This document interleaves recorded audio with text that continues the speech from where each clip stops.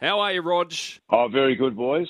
Very good. Just to the back end now, so this is where it all happens, and we find out a fair bit about some players because they're pressure moments, aren't they? Big pressure moments, big pressure occasions, and they're good times at major events.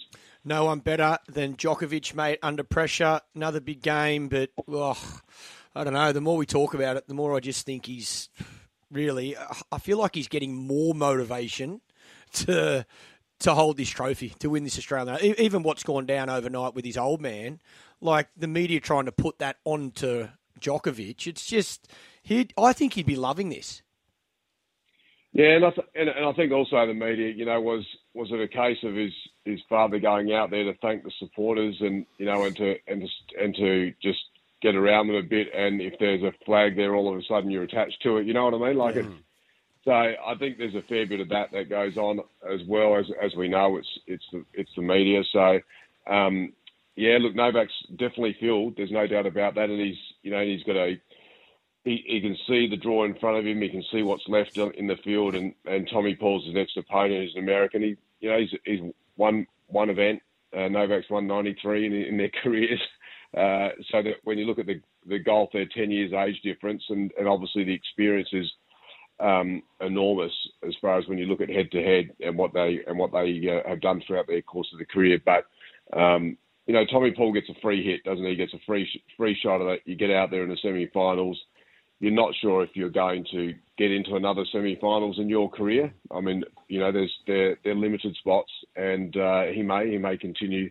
This might be the first of a few or a handful, but so you've got to try and play a big game. And Tommy Paul does have a game which is he's got variety and he's got mixture, and he can come forward to the net, and he's quite a creative thinker on the tennis court.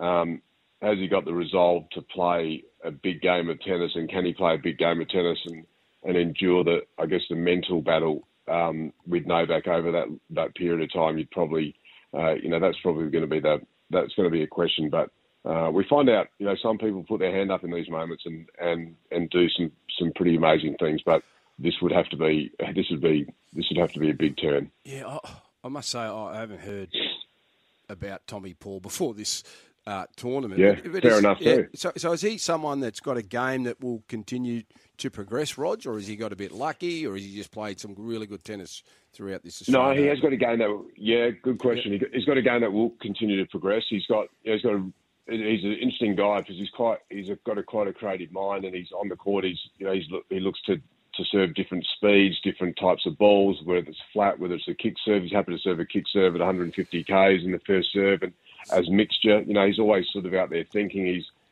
He's a really good mover and quite aggressive on the ball when he has time, and he's prepared to come. He's happy to come forward as well. So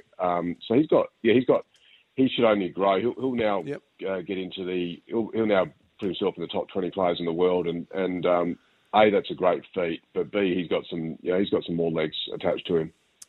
Well, there's no value for Novak in the market. He's $1.05. Tommy Paul's $10 head to head. The other semi-final. I've tried to talk him up. It's worked. The other semi-final, Stefanos Tsitsipas is $1.37 favourite against Karen Khachanov, who's $3.10 with tab. Who are you with in that one, Rog? This one's a little tighter, I think, and maybe a little tighter than that. Tsitsipas has got the all-court game, so he's got all the different ways of winning on the tennis court.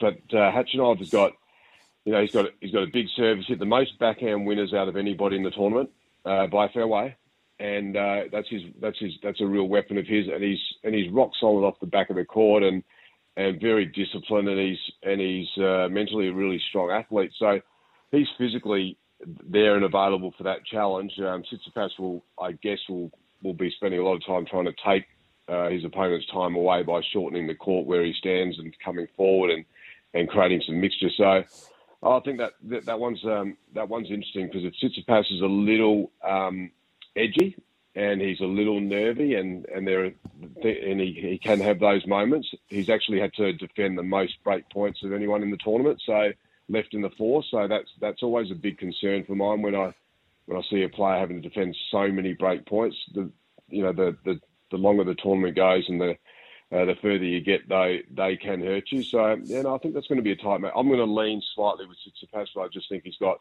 a bigger all-court game when he'll find some other ways to win. But, Khachanov has got. It wouldn't surprise me if that one's quite that ends up being a long tennis match and he could sneak through. You never know. Who wins the women's final? Rog, Sabalenka, $1.65, and Rybakina, the Wimbledon champ, slide outside at $2.25. Yeah, I think Sabalenka making her first final, that was a big thing for her. Gee, I don't know if the interview saw that. She pounds the ball. Like she's hitting the ball. Her forehand as big as the biggest men are hitting their forehands. So she's aggressive. Great to see her in her first final. She's been stumbling at the semi-final mark. So and then there's Rybakina, she's a Wimbledon champ. Gee, she's calm, 6 foot tall, moves really well. I